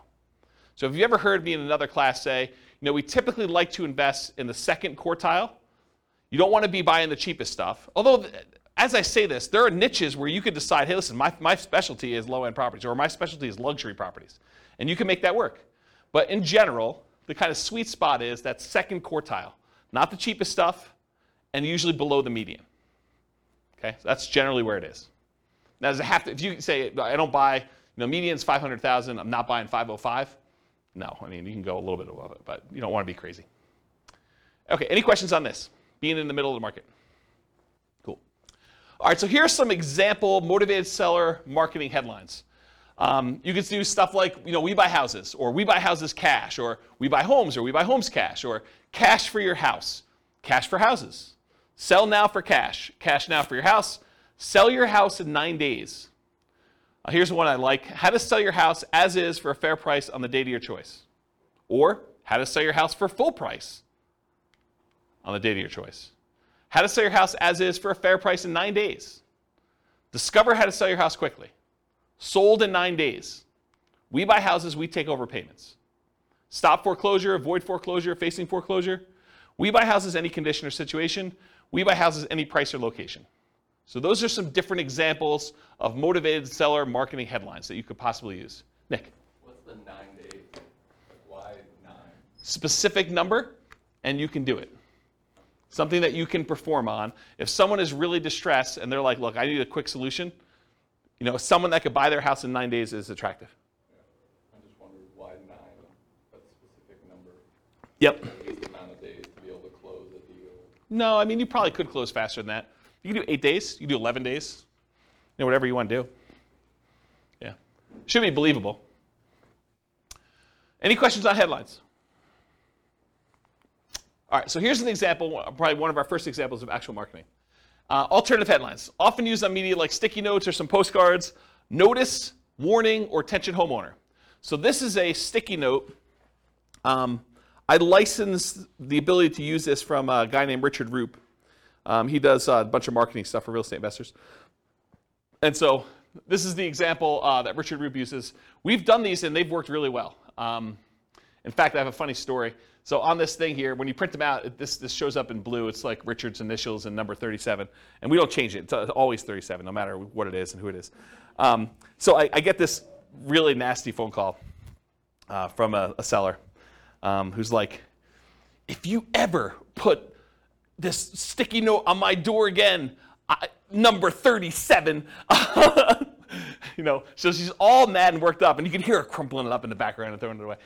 So she's just really worked up. There's only like 3 or 4 really angry people in the world. They just move around a lot, so you'll run into them. But there's only like 3 or 4 of them. But anyway, you put these on the door, and you'll get calls. You'll get some nasty calls, but you'll also get some good calls on it. And so the postcard basically says, attention homeowner, companies now looking to purchase several houses in your neighborhood. Are you looking to sell soon? Blah, blah, blah, blah, blah. Call our 24-hour recorded message line. Remember, we're doing 2-step marketing. This is not enough to sell a property, right? Not enough to get them to convince you to sell them your property. So 24-hour recorded message gives them more information. Or go to our website and get more detail on that. Submit your property information. And then if you're not looking to sell, keep this one or send it on to a friend, sort of thing. Okay? Any questions on like the sticky notes example and some headlines for that? Make sense? Okay, cool. So you want your message to match with the market you're doing. Make sure that your message matches the market you're trying to reach. We buy houses, we take over payments. If you're kind of marketing to free and clear properties that don't have a mortgage on them, does we take over payments make a lot of sense? No, not really at all. What if you're trying to buy luxury properties, like $1 million homes? Does we buy properties cash, any condition, make a lot of sense? Maybe not. There's probably some disconnect there. Maybe you'll catch 1 or 2, but I don't think that's the message you'd primarily want to target. It's sort of like fishing, right? If you're fishing and you throw a certain type of bait in the water, is it possible you could catch a shark with a worm? Maybe.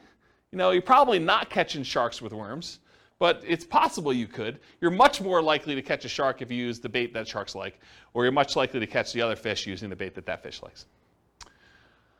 So cash for houses. Cash for houses tends to work and resonate better with lower priced homes. And then watch any foreclosure messages to make sure that you're targeting the right list for that too. Any questions on that?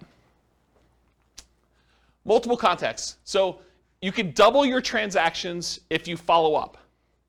If you just do like this one hit and you don't follow up with anyone who calls you or does anything like that, expect your closing ratio to be much lower. But if you talk to someone on the phone, even if the solution is not good for them at that time, but you follow up with them over time, they've already expressed some level of interest, and a lot of times their situation changes. You can almost double your transactions, or in some cases more than double your transactions if you actually follow up with people. Or you can half your marketing budget to do the same number of deals. Another way of saying that. So repeat hits and repeat marketing, repeat mail to your mailing list, repost banded signs, renew ads. Part of the credibility you build up is when they see your ad all the time, right? If you only ran the ad once and someone is considering using you, but they go back to that newspaper or they go back to that source wherever they saw your ad and they don't see your ad anymore, they think that, yeah, I'm glad I didn't deal with that guy. He's out of business already. Okay? Meaning top of mind? Yeah, top of mind. Yep, that's another way of saying it. Yep. But there's also a credibility factor too, right? Like if you just disappear, they don't know if you're still around. Offer made follow-up. Does everyone accept your offer? For every offer you make, does everyone accept it? Absolutely not. Nope. So send a thank you note immediately. Put the seller on an automated mailing list for more frequent follow-up. I recommend monthly.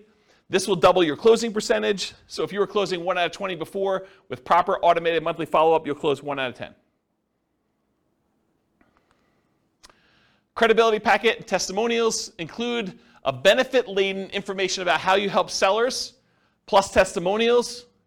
Often you'll mail this out as soon as the motivated seller calls and we have their mailing address, and then bring a copy with you when you meet the seller for the first time and give them a copy even if you sent them one in the mail and say, here's some propaganda about me in case you haven't seen it. I'll put a link in the show notes to my credibility packet so you can see it. And if you don't have testimonials, if you're just getting started, get regular testimonials from your pastor or some people that you've helped out in another business or anything people can say nice things about you. The better, more specific to real estate is, the better. But if you don't have it, work with what you have. Any questions on credibility packet testimonials? Cool. Commit to improve your response rate in all your marketing. So each marketing campaign that you do is a horse race. You always want to be testing one variable with 2 options to find out which one's going to win. It requires you to measure results so that you can improve them. Focus first on testing headlines to get the maximum response.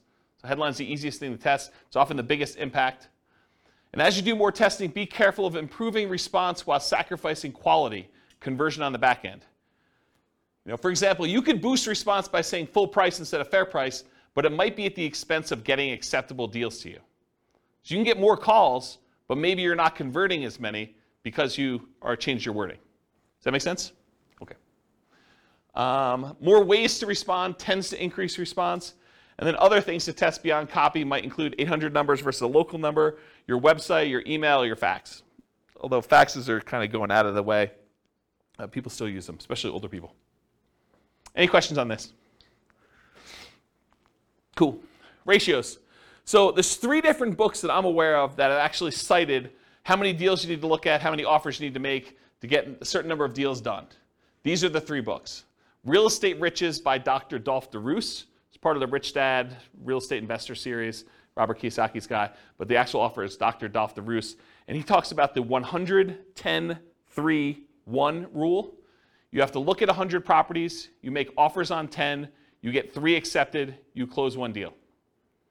Carlton Sheets, who's been off the air for a while now, his no down payment course talked about the 50-1 rule.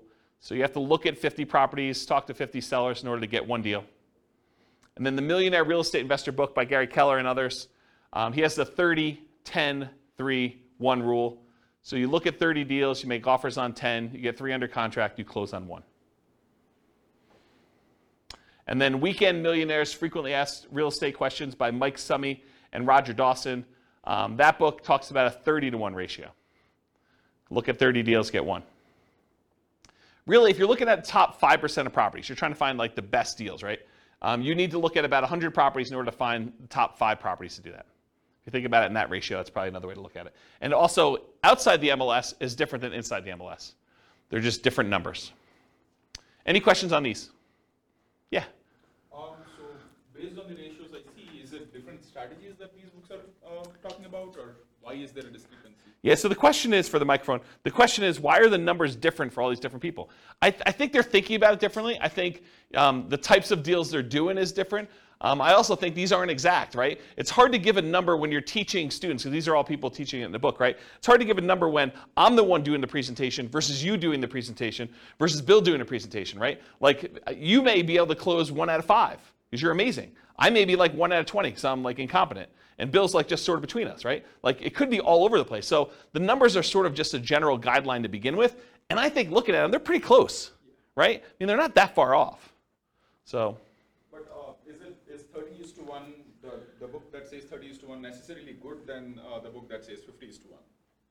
So the question is the book 30:1 a better book than the one that does 50:1? No, I don't think so. And the other thing I'll add about this is, let's say you come to me at a class, you say, James, I don't know what you're talking about 30:1. I'm closing every 2. And what I would say to you is, maybe you're not doing good enough deals. Maybe you're not making your offers low enough where you're getting too many accepted, right? Maybe you should be more selective. So you could go in there and offer full price. I'll pay you full price. I'll get a loan. I'll buy your property. Well, yeah, it's easy to get those accepted, right? Yeah. If you're coming in, you're like, I'll pay you half price.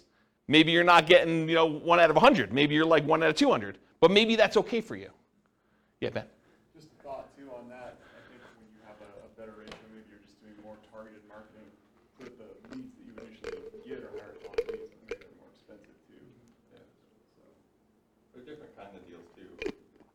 Yeah, Ben says, maybe you're doing more targeted marketing where you're doing probate lists or bankruptcy lists or foreclosure lists, and you expect your ratio to be higher or something like that. You expect it to be more motivated, and that's definitely a possibility. Yeah. Because Dolph does like 100-unit commercial, 100-unit apartment complex deals and stuff. Yeah. So we're talking about different types of deals in there. Absolutely. I mean, there's lots of variation in this, right? I'm just trying to pull these out of different books to show you at least what some have said. And if anyone knows of, even on a recording, if anyone knows of another book that gives numbers, or even another website that actually gives numbers based on some data, I would love to know about it. So feel free to reach out to me via email. Any questions on ratios? Cool. All right, testing versus buying tested marketing. So you could write your own marketing. I mean, I'll show you some different examples. You can go find a ton online. You can go write your own and kind of use that and test it with your own marketing dollars. And when you do your test marketing, you're testing the market, who you're mailing to. You're testing the message, which is what you're kind of creating yourself. You're testing the media, how you're getting the message out there. And then you're testing your sales skills. Or you could buy marketing from someone who has 100 students who have sent out 100,000 pieces of mail, and you know that the marketing message is effective and works, and then you eliminate one of the things that you're testing. You're still testing the market. You're still testing the media, and you're still testing your sales skills, but at least now you know that the marketing message is sound because you bought it from somebody who's had a whole bunch of students test it in a bunch of different areas. Okay, so I personally, once I understood this, I went and I bought rights to use someone else's marketing materials. I did not create my own. I would tweak stuff just a little bit, but for the most part, I was borrowing Richard Roop stuff. I'd pay him a license to do it, and I would actually do it. So do what you want to do. Yeah, Rachel. Do you feel like, compared to when you were doing this and now, the market is differently saturated in terms of wanting to see something unique versus getting 5 postcards that say the same thing? What different people? So the question is, do I think that compared to when I was doing it very actively versus now, do I think the market is saturated? And I think back when I was doing it, the market was saturated.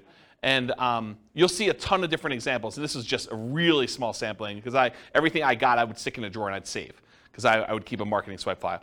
And so I would look at all the stuff that came, and you'd see people that obviously were subscribing to stuff, but it was less common than you'd imagine. A lot of people would create their own crap, and they'd send out their stuff. And some of it was really good. Some of it was really bad, right? And you could sort of see this. And then you also see, when you own properties for a very long period of time, you see longevity. You see the people that are mailing every 3 months and how long they've been in business. And you see the kind of fly-by-night, oh, this person only ever mailed me once sort of thing.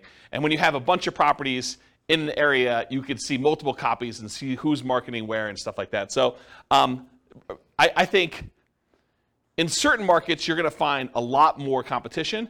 In other markets, you're going to find a lot less competition. And if you're marketing to do certain things, you're going to find more competition than other things. So there's, I think personally, a lot of fix and flip people out there. There's a lot of marketing to find fix and flip opportunities. It's just saturated market. There's a lot of folks that are willing to do that. There are probably less people willing to do creative financing. Still a bunch, but less, I think. And then there's probably less people doing like luxury houses, as an example. Although I don't own a lot of luxury houses, so maybe there's a ton of marketing on there, but my understanding is that that's a underappreciated, underutilized niche. Okay? As just one example. Does that answer your question? Yeah. Okay, cool. All right, so sample elevator pitch. So, Rachel's out at a cocktail party and someone comes up to her and says, so Rachel, what do you do? This is what you say to somebody. An example. You could come up with your own, but here's an example of something you might say to somebody to describe what you do. So I'll just kind of read you it. Sometimes people need to sell a house quickly or would rather not wait to have it sold by a real estate agent or for sale by owner. Well, my company helps those people by buying their homes directly, often using private funds. Then we help people, often people who find it challenging to buy a house traditionally, buy the houses from us. Often this involves renting or providing flexible owner financing to the buyers. So that would be an example of an elevator pitch that you might use. Now, if you were trying to raise private money, you might say that same thing, but after where you say my company helps those people by buying their homes directly, often using private funds, you might add an additional thing about private funds. We help investors who are wanting to have alternatives to the stock market investment where we help them, we pay them a return on those funds or something like that. So you could add that in there as well. Does that make sense? And adjust this for whatever you're doing in your business. Cool? Okay. All right, so here's a sample business card, and you guys there's lots of different, real estate investor business card variations. The reason I want to show you this one is it has an interesting twist that I've not seen used before. So in the state of Colorado, at least, the raising of private money is technically a licensed activity. You're supposed to have a license in order to borrow, like collect money from someone and give them a note secured by property to do that. So it's technically a licensed activity. And you're not supposed to go out there and actively advertise that you want to pay people a return for their money. That's a no-no. You're not supposed to do that. So the way that I thought about this is I'm supposed to disclose that I'm licensed. So why not use my license disclosure as a kind of sort of backdoor advertisement? So for my business card, the front of the business card looks like a traditional, I buy houses and apartments, private real estate solutions, has my contact information on there, my name, that I'm licensed, professional real estate entrepreneur, has my address, my website, and my email address on there. Nothing surprising about there, and this really kind of grinny photo on there, which people have told me I look a little crazy in that photo, back when I had hair. And then on the back of it, it says, licensing disclosure for private investors looking to earn returns from private real estate notes. So this is my disclosing to them that I have a license and that how the license works. And so it says, notice, the company name is a mortgage broker-dealer licensed by Colorado Division of Securities to create notes paying interest secured by deed of trust on real estate for private individuals seeking those investments. James Orr is a licensed mortgage sales representative for that company. So this was a way to sort of advertise for anyone who is interested in that I am licensed and I do those things. Does that make sense? I've not seen anyone else do that. So I thought it was kind of an interesting way to do it. Any questions on this? I will get a beverage. Okay. And if the creepy photo wasn't enough on the front, it's faint on the back. Yeah, right? It's like my hypnotic stare. Hypnotic stare, creepy hypnotic stare. Okay, so here are some sample bandit signs. And you've seen these, right? We buy houses cash, fast. I buy houses fast, cash. And these are not you don't buy you don't usually buy the blank corrugated plastic and then handwrite these on here, although you could. You typically have them printed with the handwritten stuff on there. Then we buy houses, we take over payments, says telephone number. Need to sell your house fast, we buy houses, telephone number, any condition, any situation. And then avoid foreclosure. And you'll see some with black. Most of the time they're black and yellow or red and yellow or red and black, things like that. And I just put the McDonald's one out there because I thought it was funny. I think that's probably Photoshop. That's probably not real. All right, any questions on bandit signs? Examples? Cool. All right, buying for motivated sellers in hot markets. So avoid the obvious seller like the MLS and for sale signs ads when a market's really, really hot, because often you're going to be outbid by owner occupants on those. If you got 20 offers seen on properties, you can kind of knock your head up against the wall if you want to, but I don't know. Probably do better things with your time. Run ads, send direct mail, do flyers, target niches like high equity, probate, divorce, absentee owners, burned out landlords, etc. And then be willing to spend 3 times as much in marketing to find these deals. It's a premium you pay for buying in a hot market. Network and seek referrals, solve problems. So sellers don't give away equity. They don't give you equity. What do? They trade their equity for solutions to problems. They're not giving you $20,000 or $30,000 or $40,000 in equity. They're saying, hey, look, I got this problem. I need a solution. I'm willing to trade you this equity for a solution to that problem. And then be willing, in some cases, to pay full retail with creative terms. That's one way you can deal with hot markets. And we're sort of coming out of a hot market right now. Fed just raised interest rates again today by 0.75. It's a second or third increase. Is third? Third increase, yeah. So, they're trying to slow down inflation. They're trying to fight inflation. And one of the ways to do that is adjust interest rates, which slows down the real estate market, and a lot of things are tied to the real estate market. All right, any questions on hot markets? Cool. All right, let's talk a little bit about direct mail. I like direct mail. So what are the pros and cons of doing direct mail? So I'll just kind of share some with you. You have a lot of control when you do direct mail. You do a lot of testing. You control when it goes out, how it goes out, all that stuff. Your coverage and reach, you can have really good coverage. You can have really good reach by going, long distance. You do stuff local. You can focus on a lot of different things. There's a lot of flexibility. You can put out a large amount. You can put out a small amount. You can put out a small amount all the time, like every day. You have pretty good impact, especially if you have really good ads. You could change the size of the ad to have really big impact, or you could do postcards and do a lot of them. It has a pretty historic response rate, and with the movement of a lot of companies away from direct mail, there are less people competing with you in your mailbox. You show up alone.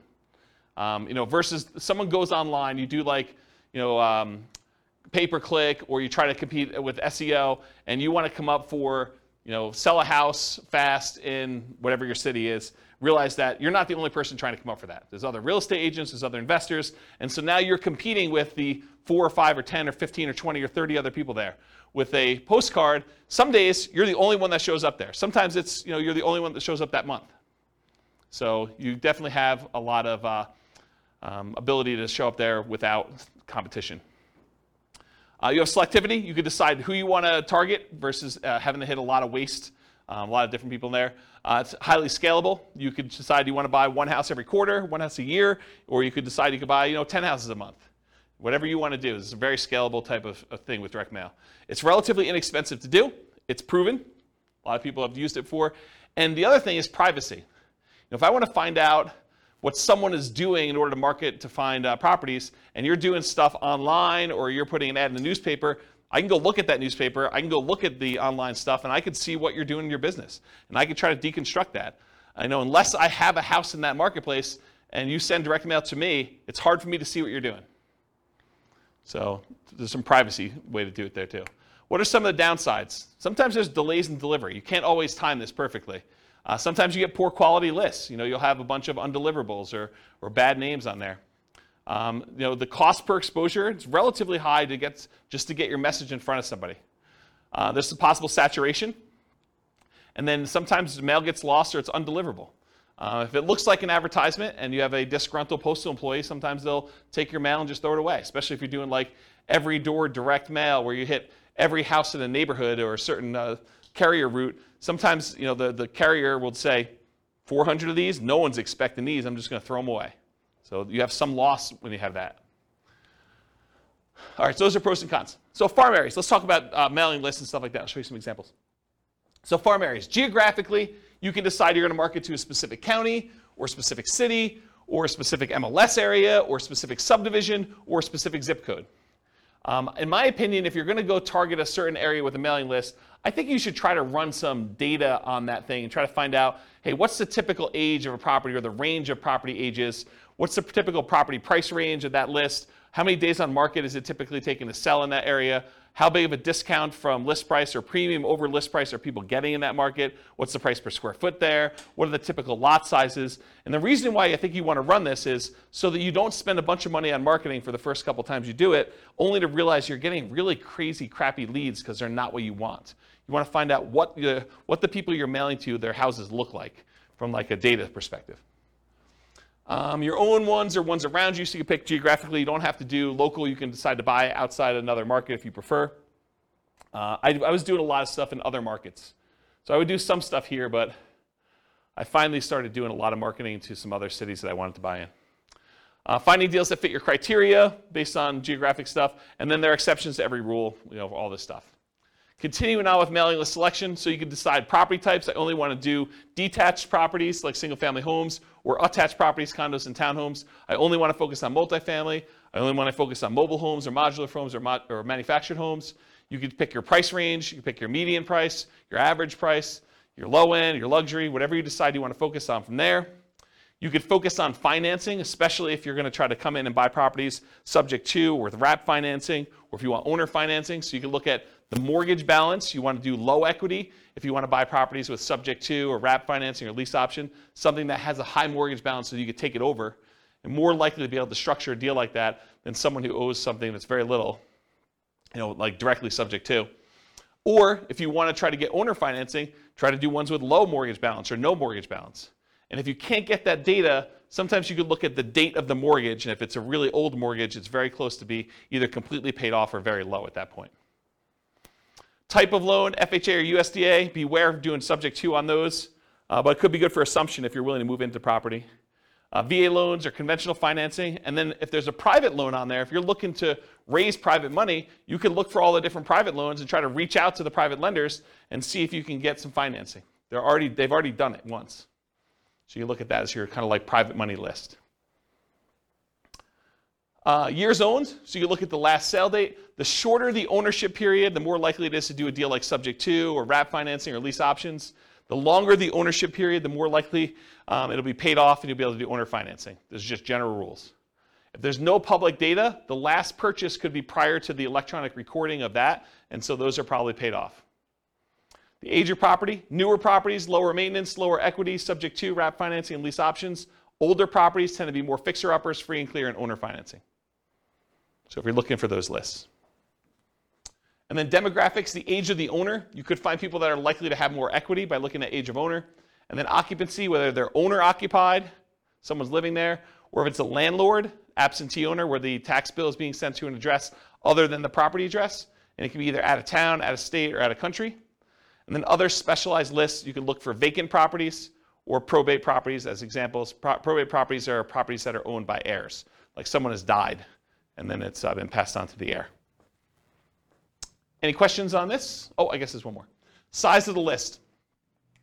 So if your list is too big, you may want to narrow it down. If your list is too small, you may want to expand out your criteria or just be willing to do less deals. So typically break your list into thirds and mail each third every month and then repeat at the end. So go back to the beginning so that you're mailing everybody once a quarter. You build credibility and consistency by doing that. Repeatedly doing what you say you're going to do, and you get referrals. If your list is too large, use a smaller list. If your list is too small, expand it. I think I talked about that. Any questions on list criteria before I go into some other stuff? All right, cool. So mailing list sources. So where do you get these lists from? So all the stuff you can get from public record, like property characteristics, loans, age of property, things like that. You can get that from public records, either your local property assessor or title companies or RealList. RealList is what we use here in our local MLS. So if you have access to the MLS, you could download a RealList public record list, or RealQuest, which is, I think, another product by the same company, which is a variation like what they offer. And then other sources of mailing lists: ListSource, Listability, InfoUSA, and Melissa Data. And some companies will specialize in just general characteristics of the property. Some will be able to give you kind of like mail merged lists with other data, like they can combine a property address with other things they know about them, like bankruptcies or foreclosures or income level or things like that, if you want to have things merged together. It'd probably be a whole class on just mailing lists, but that's the idea. And then list hygiene, you're going to mail stuff, you're going to get things returned to you as undeliverable. So you got to do stuff with them. So number one, remove duplicates before you send them out. Use the National Change of Address, the NCOA service, to make sure that if someone moved, you get their updated mailing address. And then remove undeliverables as you get them back so that the next time you mail them, you have less undeliverables. If you really want to, you could go ahead and try to track down where the undeliverables should go. I never bothered to do that. I probably could have had, there's probably a whole business model of you just focusing on the people that that are doing the undeliverables, because I think a lot of investors would just not do anything with the undeliverables, so you could go focus on them if you want to. I personally would just send more mail, but that's me. All right, cool. Message. So what marketing messages will we be mailing? We already covered all those marketing headlines before. Now I'm going to show you some actual sample postcards. So here's one example postcard. The headline for this one is, do you need to sell a house in city name? The company name will buy your house from you on the day of your choice. You will receive the same money for your equity as if you listed and sold through the real estate agent. So they're taking off, 6%-ish, depending on what the market is. You pay no commissions or fees. I pay no commissions or fees, but I'm going to net the same as a real estate agent. Sounds like I'm paying a commission or fee. Sell your house on the date of your choice, full equity, no commissions, no fees. That's their marketing message. Has the company name, their telephone number, including an 800 number and a local number and their website address. And then on the other side of the postcard has their name, that they're part of the Better Business Bureau, which, by the way, you just pay a fee and you can be part of Better Business Bureau. Call today to find out how the company can buy your house and city on the date of your choice. Any condition, model house or condemned, any price, mansion or shack, anywhere in the greater area, full equity, no commissions, no fees. Don't make another payment. Call today with their contact information there. That's a postcard. Here's another postcard, different one. Dear so-and-so. Oh, this is from me. This would be interesting. So my investor group is interested in buying your property located at blank in city. We buy several houses each month, and we're looking to buy more in this area. So what did I just do? I borrowed credibility, right? So if you're brand new and you're part of an investor group, maybe your investor group buys several houses, right? So now it's not necessarily you. If you're a brand new investor, you can do this. Should you have any interest in selling quickly and easily at a fair price, please call us at telephone number. If you get my voicemail, please leave a message for a prompt return call. When you're ready, I'd be glad to meet with you, inspect the property, and let you know exactly how much we can pay. You can also visit us at website address to submit a property information form and get the ball rolling. We have purchased hundreds of properties throughout our area since a date, so you may be a perfect solution for you selling your property. Call or visit our website to learn more about how we can buy your house as is on the date of your choice. Thank you. My telephone number, my name, my telephone number. I also have my website address there. And it says, P.S. If you're not interested in selling now, please keep this card for future reference. And then I make a disclosure at the very bottom in smaller font. Licensed broker and investor not intended to solicit properties already listed for sale. So this is an example of a postcard I would send through Click to Mail. Any questions on it? Here are some handwritten letters. Dear so-and-so, I'm currently looking to purchase a property in the blank county area. I've looked at several properties in the area, and I'm seriously interested in purchasing your house at blank. Do you really think they looked at properties in the area and that they picked mine out? Yeah, this is the challenge, right? Like, I think you lose credibility with this. A few good things to make an easier sale are, 1, the condition of the property is not important. 2, no realtor commissions. Why pay a commission if you don't have to? 3, I will pay cash and purchase in as-is condition with no bank inspections for termites, roof, electrical mold, etc.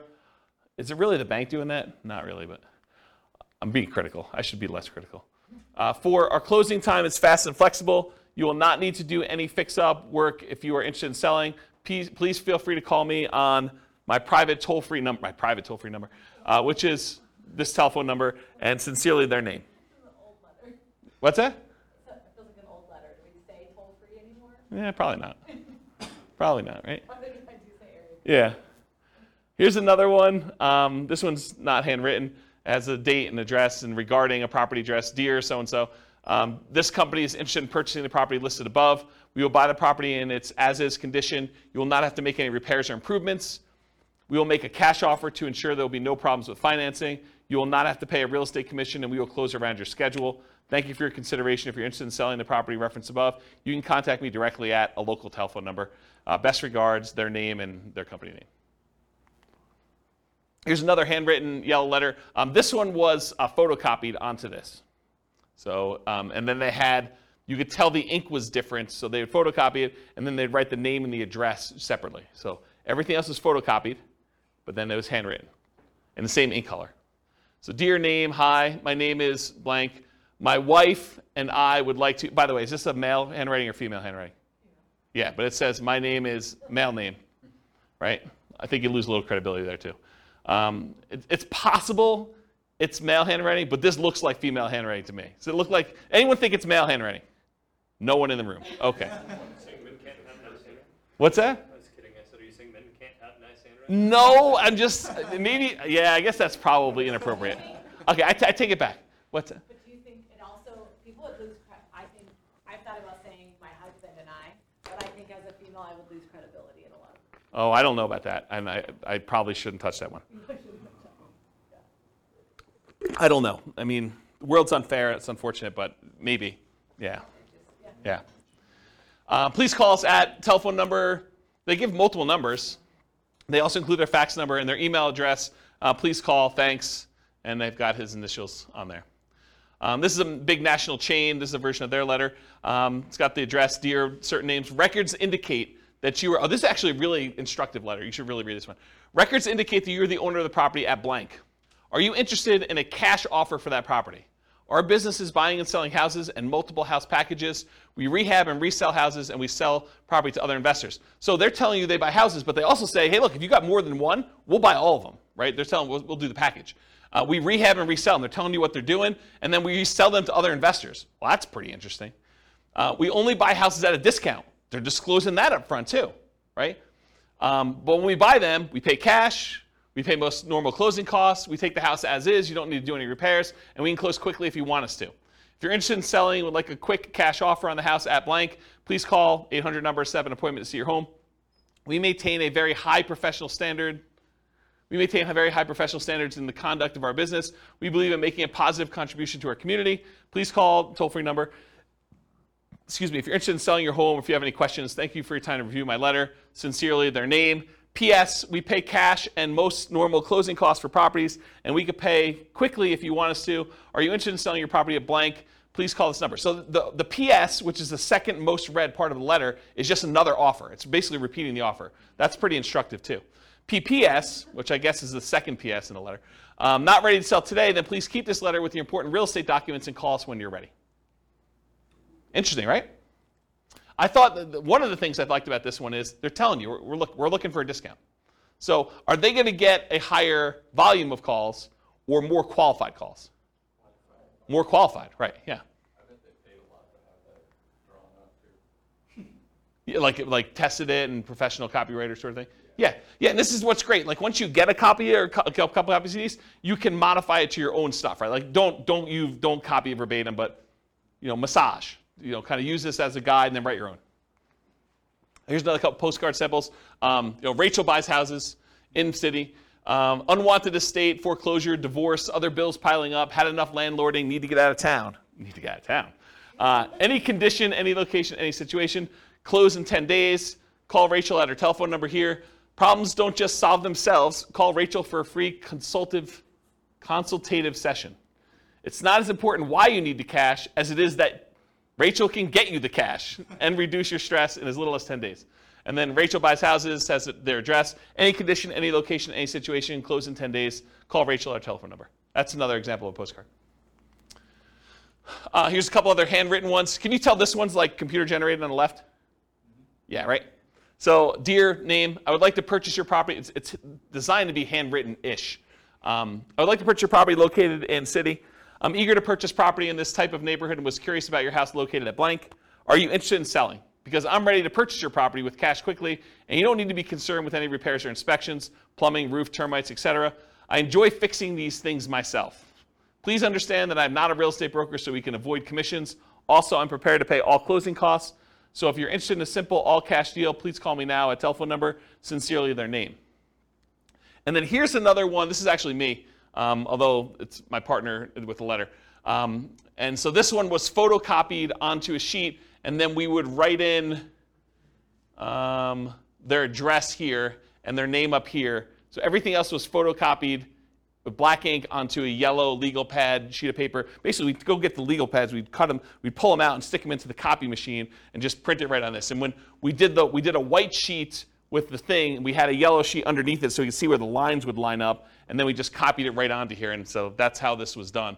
And if you turn this over once it's actually done, you could see where it's real ink versus where it was copied, so you could see that the name and the address was kind of put in there. But everything else was standardized. So it says, dear, whatever her name is, my name is blank, and I'm a real estate investor. I'm currently looking to purchase a property in blank county. I've looked at several homes in the area, and I'm interested in purchasing your property at blank.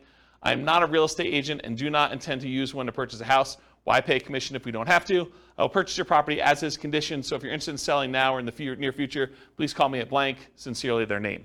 So that was an example. Here's another postcard. Tell me if this one reeks of credibility or it doesn't for you. So, dear blank, last week Tuesday, I was driving around the neighborhood and noticed your property at blank. I did some research in the public records department and noticed that you had owned it for quite some time, and so I was wondering if you had thought about selling. Okay, so first of all, I don't think this guy even lives in this city because I happen to know him. So I don't think he was driving around the neighborhood, and I don't think he did any research in the public records for this property in particular. I think he did a search for all properties that met certain criteria. Anyway, getting back to it. I'm interested in purchasing 2 investment properties in the area. I want to try and talk to you personally, but was not able to find your phone number. When I buy your properties, there are no fees or commissions. In fact, I'm willing to pay all of your closing costs. That would mean thousands of dollars in savings to you. Additionally, if there are tenants, I could buy it when they're with them there, so you won't have to worry about you having them move out. I did not want to miss your call, so I took the time to record a message. I didn't want to miss your call. So I took the time to record a message about my offer to buy your property. Please call this toll-free number with an extension. You can call 24 hours a day, 7 days a week. Look forward to hearing from you soon. What do you think? Do you like the other ones better? And this is the front. Urgent notice. Please just turn this card over for my very important message about your property at blank. All right, here's another one. Oh, this is me. Let's see if I can critique myself. All right, my company's interested in buying your property at blank in city. As a professional house buyer, I look to buy several houses each month, especially in this area, and since we use a long-term approach, we can usually offer you top dollar and close whenever you want. There's no need for you to fix up the house, put it on the market, pay any fees or commissions when I buy your house. If you have any interest in selling now or in the future, please call me direct at blank. You can also learn more about how we can buy your house quickly and easily by listening to a 24-hour recorded message at blank or visiting a website address. Even though I'm a licensed real estate agent, my only reason for writing you is to buy your house, not list it. When you're ready, I'll be glad to meet with you, inspect the property, and let you know exactly how much we can pay. It's got my name and contact information on the bottom. With that last part, did you have to disclose your real estate agent? You should. Yeah. You should. If you're not one, you don't have to disclose it. That's true. Yeah. That's true. Yeah. Another one you probably have heard of before. So this one says, we buy houses, problem, rent houses, repair problems, inheritances, vacant houses. And then the other side, the no problem way to sell your house. We pay cash. We can close fast. Foreclosure solutions, any condition, any location. Inheritances, vacant houses, rent houses. The company name will buy your house now just the way it is. Call toll-free number and has the address and everything on there. I just want to show you what an envelope looked like. It's just handwritten like that. Here's an example of one that goes into like the, what do you call this, money mailer, like the ones you have like the 500 coupons. This is just an example of one doing We Buy Houses. So wanting to sell now, facing foreclosure, one more, owe more than it's worth, bad tenants, major repairs, divorce, relocating. It's okay, We Buy House, any condition. It has a telephone number and some stuff on there. Another postcards, We Buy Houses cash, getting cash offer, close quickly. Any area, any price, any condition, call now.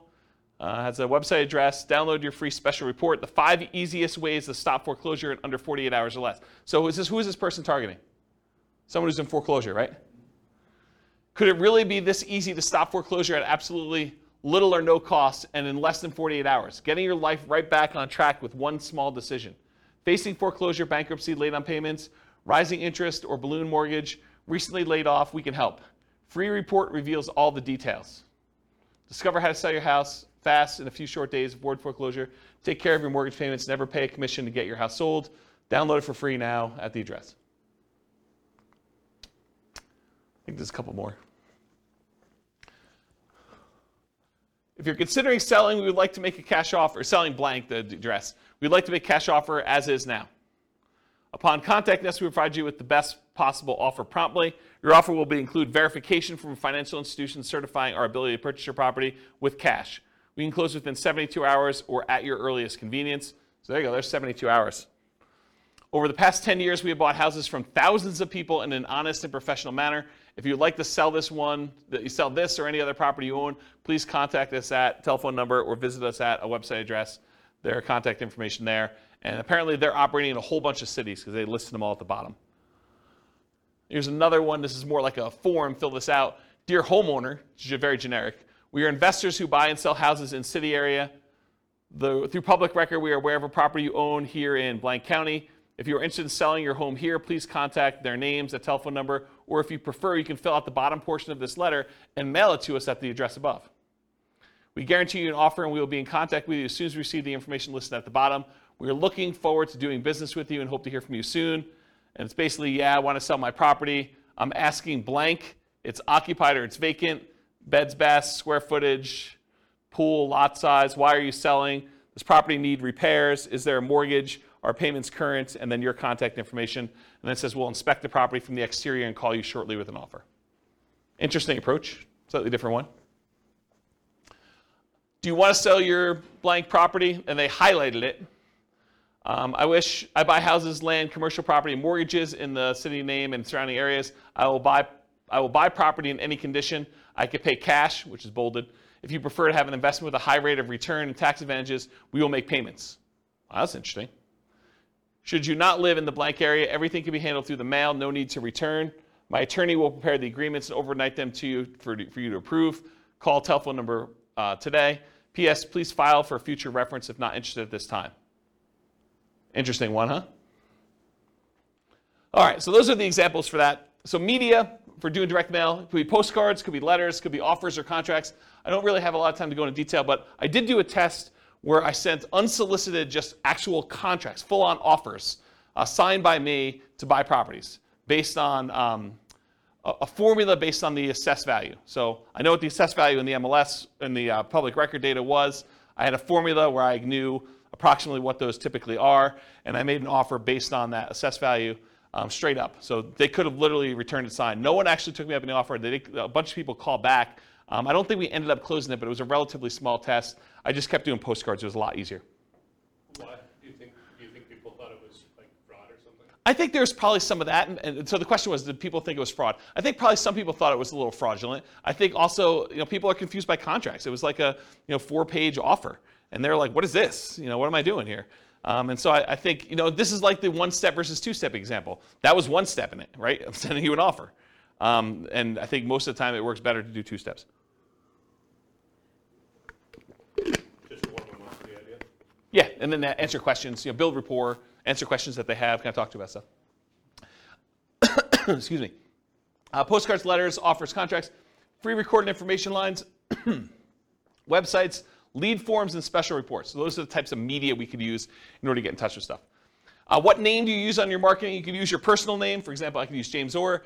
You could use the name of your acquisition manager. So for a while, I had a person who was doing acquisitions for us, and we put their name on there. A pseudonym, like Jimmy Orr or Jim Orr. If anyone calls me Jimmy or Jim, I know you don't know me, right? Because that's not my name. My name is James. So you could put this on there, though, so when someone calls on the phone, they're like, hey, is Jimmy there? I know it's from certain marketing. So you could do something like that. So whatever you want to do. Business name, you can put your business name on there.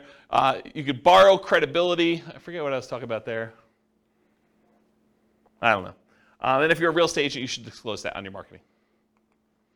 Phone number, so you can put your phone number, your mobile, your office number, a 24-hour recorded information line, a 24-hour voicemail, an answering service, a live answering service, your staff, either your acquisition manager, your admin person. Other considerations, should you use a local number or long distance number? Should you put a toll-free number on there? Should you use an extension or not an extension? Should you include a fax number or not? All the considerations to kind of think about for this. For the website and email address on there, so if you can go get a custom domain name, for example, I think for a while we were using wecanbuyquick.com. I think I own it, but I don't think it's up because I'm sort of not acquiring properties right now. But We Can Buy Quick, I think, was ours. That's an example of a custom domain name. You could do shared versions of that where if you have a domain name that's good, like WeBuyHomes.com, you might have like WeBuyHomes.com/Colorado/Denver as an example. Ooh, anything crazy? Storm? Oh, storm's coming. Well, that supersedes silent mode. Specific subpage, so example, you could have it, like my name, jamesorr.com/sellyourhome or sellyourhome.php, like whatever page you have as a sub-home for that stuff on there. And then if you do 2-step marketing, you can have them go to a lead form that sends a special report, or have them go directly to the special report just shown on there, or you can have them go and see your testimonials and credibility packet online as well. So those are just options for that. And an email address, to use a free email like jamesorr@gmail.com, or do you use like a custom one like james@wecanbuyquick.com, which doesn't go anywhere, so please don't email me at that one. You can set up an autoresponder so that if people acquire stuff, they can do that. Or there's certain services where you can email an email address, and that subscribes you to an email list, or it can go directly to you, as some examples. What return address to use? Should it be business or personal? Just make sure it matches your thing. If you're saying my wife and I buy houses, you don't want to have like your business address and have it be a business name on there and stuff like that. I would not recommend doing your home address. You might get people actually coming and driving by, especially if they're upset for whatever reason. You can use P.O. Box, local business address, out-of-state address, like a mailing service return address. Sometimes that happens too, like if we're hiring a mailing company, which we've done in the past to do that. Mailing frequency. Sorry, I'm a little over, guys. Hopefully you don't mind. Moving parade. You need to be in front of them when they think about selling. So repeated hits. 80% of sales requires 5 follow-up phone calls after the meeting. That's according to the Marketing Donut. And at any given time, only 3% of your market is actively buying, or in this case, selling. 56% are not ready. 40% are poised to begin. And that's from Vorsight. And then 63% of people requesting information on your company today will not purchase for at least 3 months. And 20% will take more than 12 months to buy, and that's from Marketing Donut as well. So you got to keep in front of people over time, and only a small percentage of people are like ready to go right now. If you email them or email them again 3 months later, you have another percentage of people that are kind of doing that. And then certain ones will take a little bit of time to actually make a decision, so those come back around. You build this up over time, and you have a much better, more stable lead flow after a while. Then mailing services, you could use local print and mailing houses, or the U.S. Postal Service has a company that they do for doing direct mail services called click2mail.com. It's click the number 2 and then mail.com for doing that. That's it. Any questions? Was that helpful? Was that like good overview of how to market, find off-market deals? A lot of detail? Good stuff for you? Any questions? If you guys want to, are you going to do stuff? Like, what do you need help with? What questions you got? None? Overwhelmed? It's really kind of related, but so when you're talking like to the MLS or different things, is there a way, you talked about different things to look for if you're looking for a certain number of bedrooms, that's obvious, but is there a way to search for like unfinished basement? I feel like I never see that. In the MLS you can, but not in assessor data. Well, I wonder if assessor data has that field. We're getting so much better at that. I bet you there is some fields for that. Okay. But you'd have to look it up. You'd have to go pull down the data, because a lot of times these have like 155 fields, right? Like there's first name, last name, property address, mailing address, city, state, zip code, square footage, assessed value. Like they have a whole bunch of fields for all that stuff, and one of them may be that. And it probably depends on your local MLS for those that are listening to the recording. But I have not looked for that one. Yeah, I know it's in the MLS, so I don't know if it's in public record data or not. Yeah, I'd have to look at that. The public record has a bunch of data points, though. They have a whole bunch. Yeah, you're looking for like opportunities to do like fix up a basement or something. Yeah, I think that's. Yeah, like we were talking last week, I'd asked you, I think, about, I forget which one it was, nomading, fix and flip to nomad, yeah. Or whatever. We were just talking about ways to buy houses where we use the conventional financing because it's totally run down. We can't, but if it's a house that has an unfinished basement, you can get good financing and then potentially add beds and baths. Yeah. Some value. Yeah, that's a good way to do it. Yeah. Yeah, that's a good idea. That's probably a good strategy to do for like that fixer-upper nomad version. Yeah. Cool. Any other questions? Sorry for going late. I appreciate you guys coming. Thank you all. I will see you all next week. Bye-bye for now. With home prices up, mortgage interest rates up, and rents up, but not quite enough to counteract the higher prices and interest rates, cash flow on rental properties in Pomona is harder than ever. Book a call with the Real Estate Financial Planner to apply our proprietary 88 strategies to improve cash flow on your rentals. See the show notes for a link to schedule your call and improve your cash flow today. If you're a real estate agent, lender, or professional in Pomona that wants to help our real estate investor listeners, consider reaching out to learn about collaboration opportunities with this podcast. We'd love to add more value to our listeners by having you assist our investors buy, sell, and finance their real estate investments. See the show notes to schedule a call to discuss collaboration opportunities.